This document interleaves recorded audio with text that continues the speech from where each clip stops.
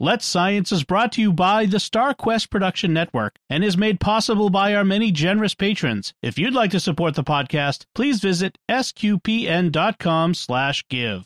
3, 2, 1.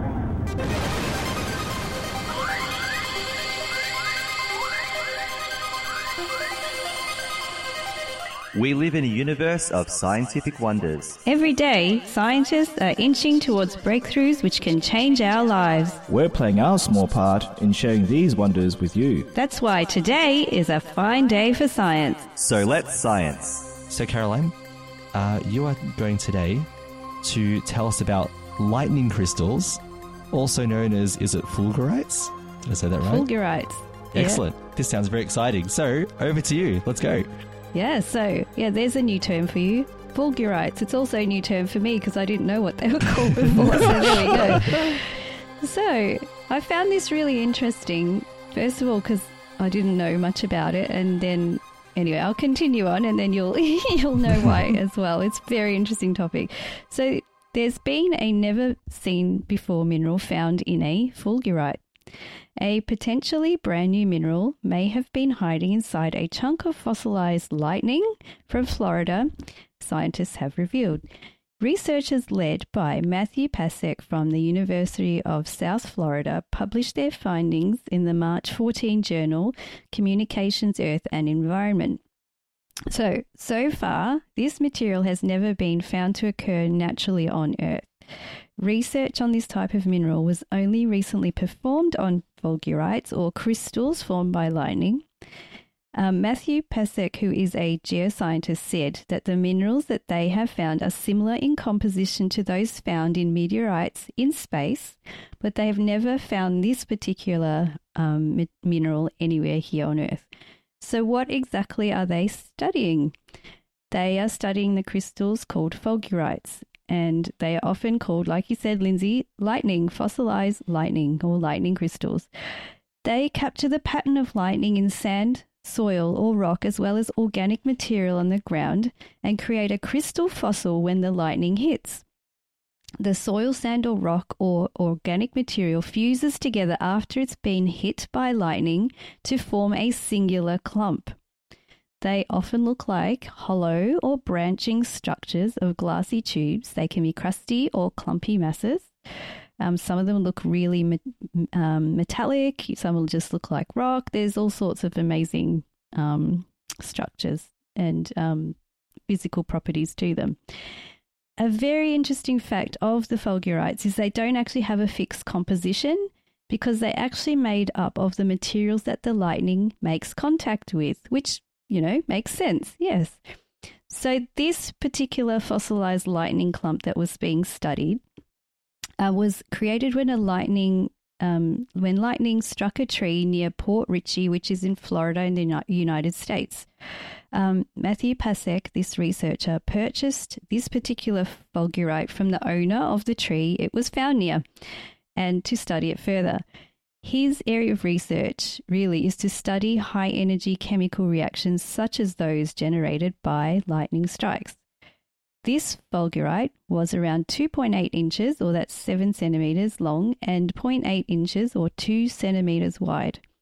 He and his fellow researchers discovered a colorful crystal-like matter within the fulgurite when they opened it up and examined it using an electron microscope. Further analysis revealed that the matter was previously unknown material consisting of mainly a calcium phosphate. It was suspected that this material is new and previously undiscovered. Further study by scientists will have to be performed to confirm this is true. So hopefully when the material is confirmed as a new material, it will be officially named.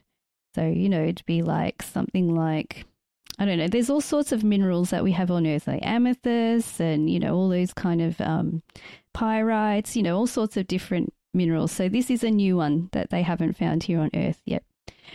So during the research, the team actually tried to recreate this calcium phosphate mineral in the lab, but they were unsuccessful. It's believed that the reason is because it's usually formed rapidly in nature and under very precise conditions. So under lightning conditions, Lightning, basically. So it would need the exact same composition of material also to be identical to the one found outside. The sample they tried to generate also broke down into another material because they were heating it up for too long. So, you've got to get it, like I said, it's got to be lightning strike conditions. So it's believed that other new minerals may be found in the future by studying more fulgurites, which is pretty cool, I think. Yeah. So for those, especially I used to collect rocks when I was little. That's just one of my You other did, that's right, secret yeah. nerdy things. So I had lots of different minerals and I used to be amazed by the structure of them, their colours and all of that. And then when I started chemistry, I was more amazed by them because I learnt about atomic structure and molecular bonding and all of that kind of thing. So I thought that was really cool. And I looked at my minerals in a completely different way.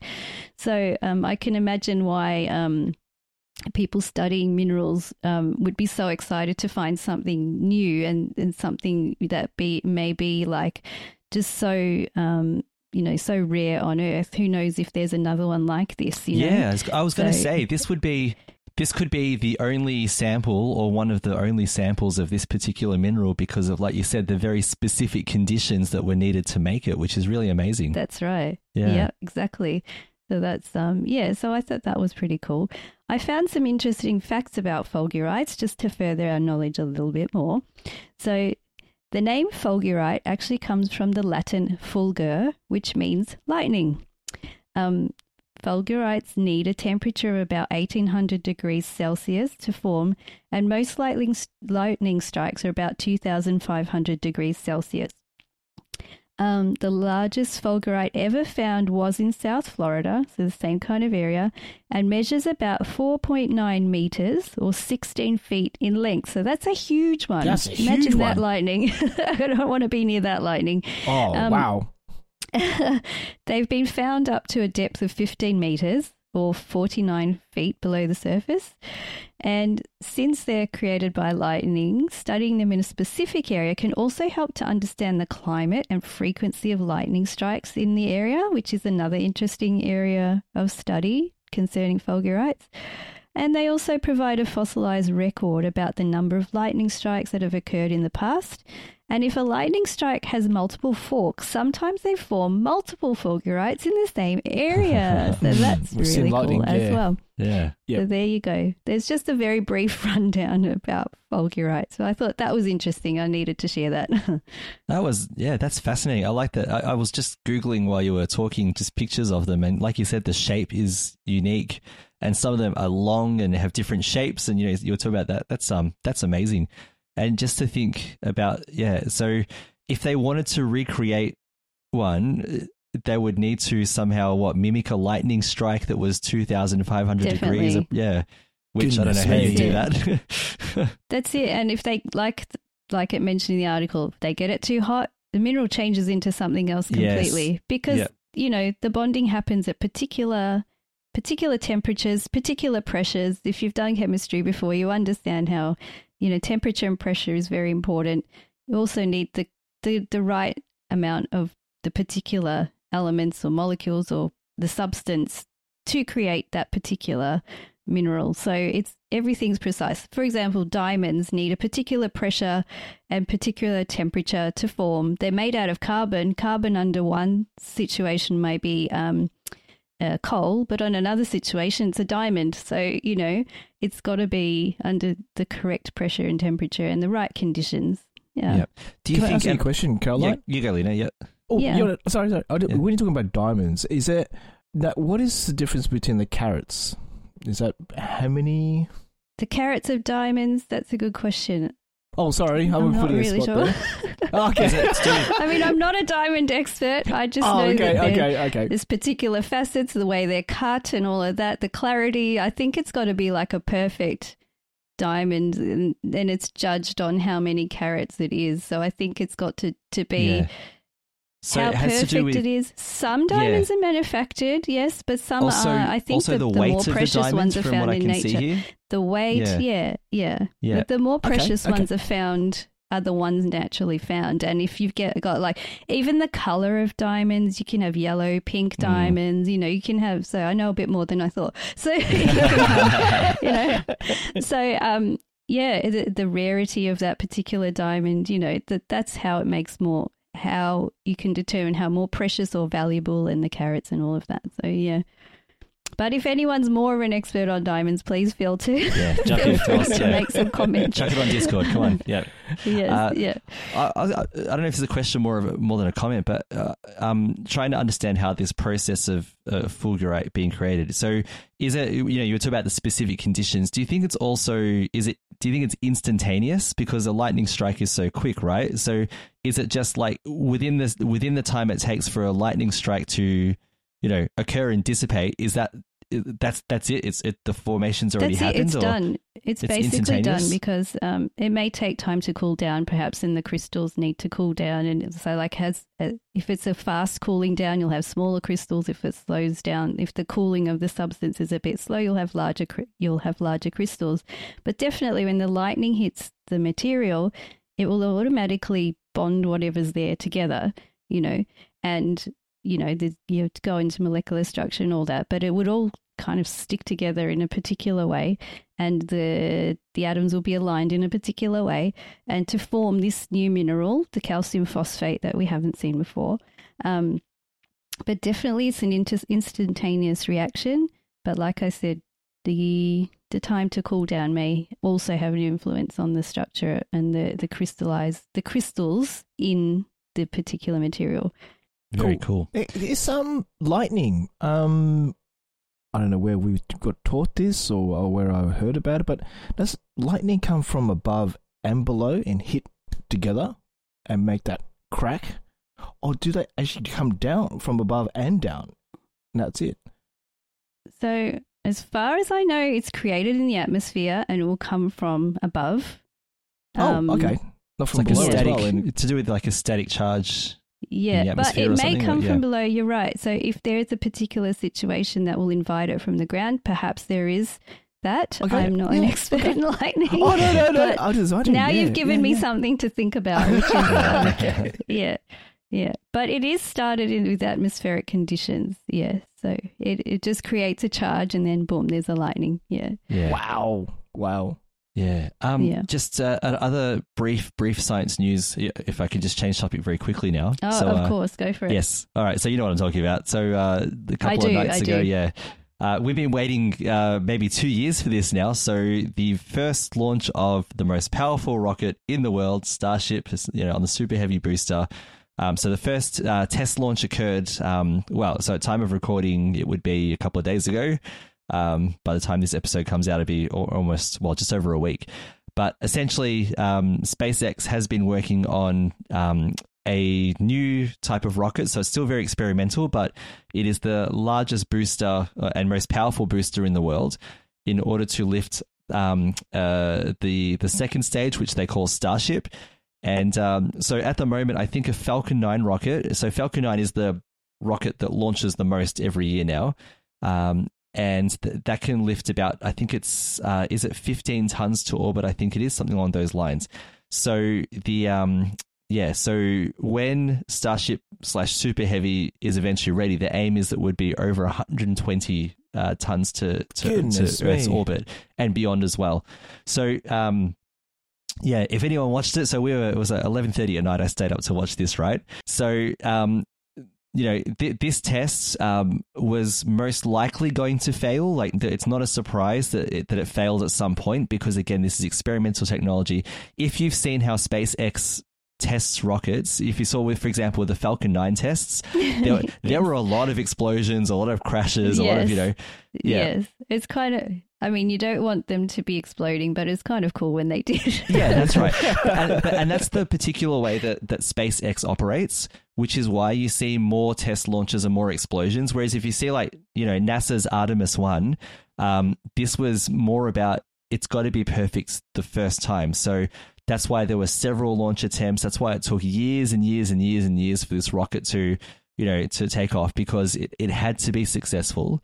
And because it's a government program, so you've got to show results, right? So if you've got an That's explosion, exactly no right. money, It's a government thing, and they probably don't have unlimited money like SpaceX would have, whatever Elon wants to put into it. Yeah. So whereas SpaceX, they talk about iterating, upwards, so you have a failure, you learn from it, you do better next time.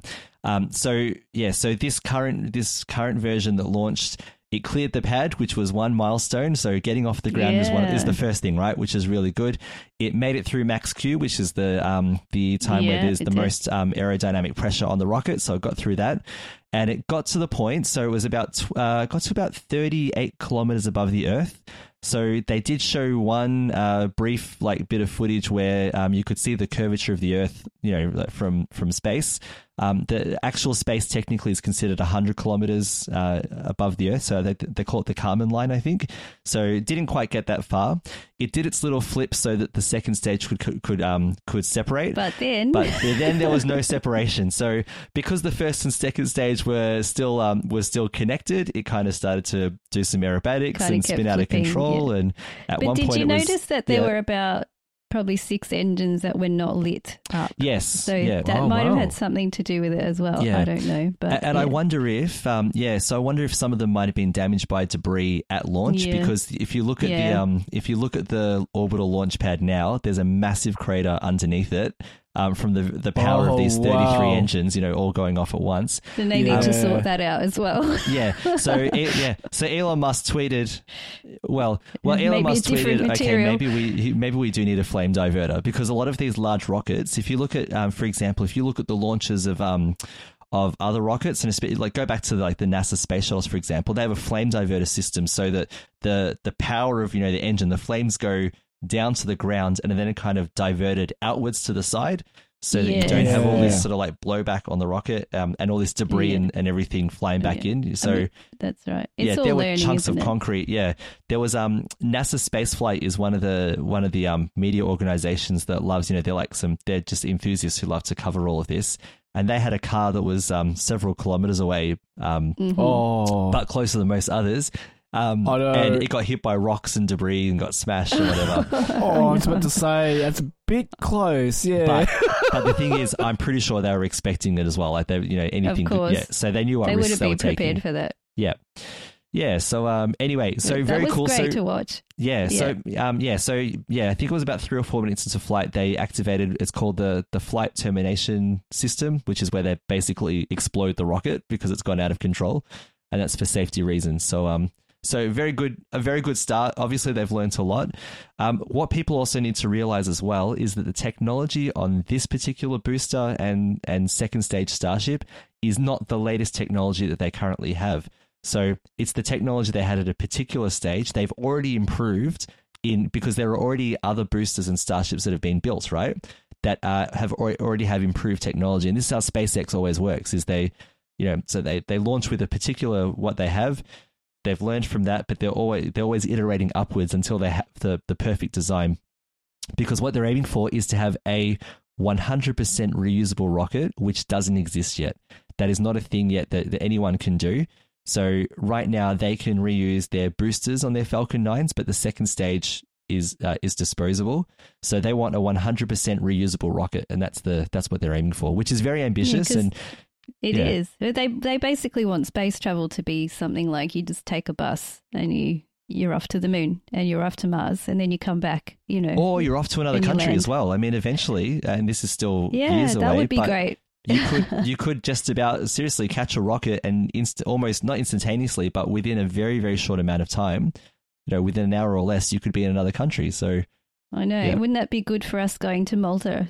We can't awesome. go because it's such a long flight and so expensive. But imagine if it was just a short flight, just a short rocket launch away. Yeah. Although I'd say if you go to Malta, you'd have to land at sea because there'd be nowhere for a rocket to land on Malta. Yeah, that's right. Or you land on a bigger country and take a plane from there. But still, it would still cut down the time. Yeah. Cool. Yeah. Oh, wow. Good one. All right, exciting stuff. Let's Science is brought to you by StarQuest Media and is a fortnightly podcast that brings you the scientific wonders of our universe from a distinctly Catholic point of view. For more from Caroline, Lindsay, and friends, listen to the StarQuest Show, Catholics of Oz. Find links from today's show at sqpn.com/science. And find the Catholics of Oz at sqpn.com/Oz. Be sure to follow the show in Apple Podcasts, Google Play, wherever you can find podcasts, or on the SQPN YouTube channel. The generous donations of our patrons at sqpn.com/give make it possible for us to continue Let's Science and all the shows at StarQuest, which makes our nonprofit mission possible. You can join them by visiting sqpn.com/give. Join us next time for more scientific wonders, and thank you for listening to Let's Science on StarQuest.